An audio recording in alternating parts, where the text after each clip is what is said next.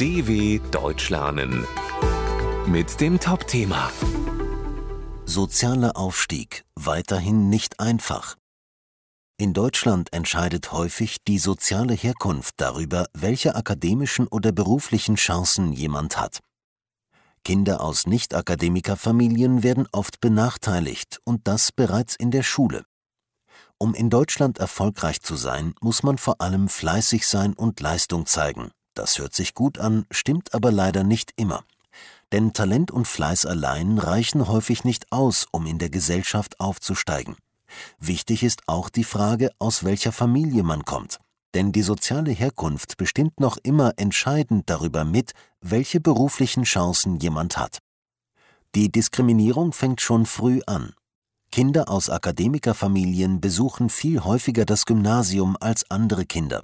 Auch ihr späterer Bildungsweg hängt oft mit der Bildung der Eltern zusammen.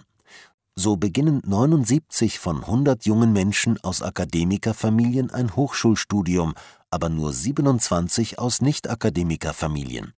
Relevant ist dabei auch die finanzielle Situation der Familien. Vielen jungen Menschen aus ärmeren Familien fällt es schwer, sich für ein Studium zu entscheiden.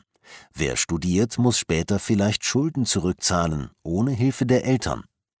Menschen aus armen Familien müssen ungleich mehr Risiken auf sich nehmen und mehr leisten, um aufzusteigen, als die, die in die Mittelschicht oder ins Bildungsbürgertum hineingeboren wurden, sagt Journalistin Konstantina Vassiliou-Enz, die sich für mehr Diversität in den Medien einsetzt. Vielen fehlt aber auch das Vertrauen in die eigenen Fähigkeiten. Natalia Nepomniachtschka vom Netzwerk Chancen findet, man sollte sich erstmal davon lösen, was einem oder einer eingeredet wurde.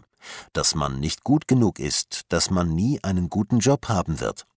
Wichtig sei aber auch, dass Arbeitgeber etwas gegen soziale Diskriminierung tun, indem sie zum Beispiel bei Bewerbungen weniger auf Qualifikationen als auf Kompetenzen achten. Denn gerade soziale Aufsteigerinnen und Aufsteiger waren vielleicht nicht an Top-Unis oder haben nicht immer sehr gute Noten, talentiert können sie aber trotzdem sein, so Nepomniachtschka. dw.com/Topthema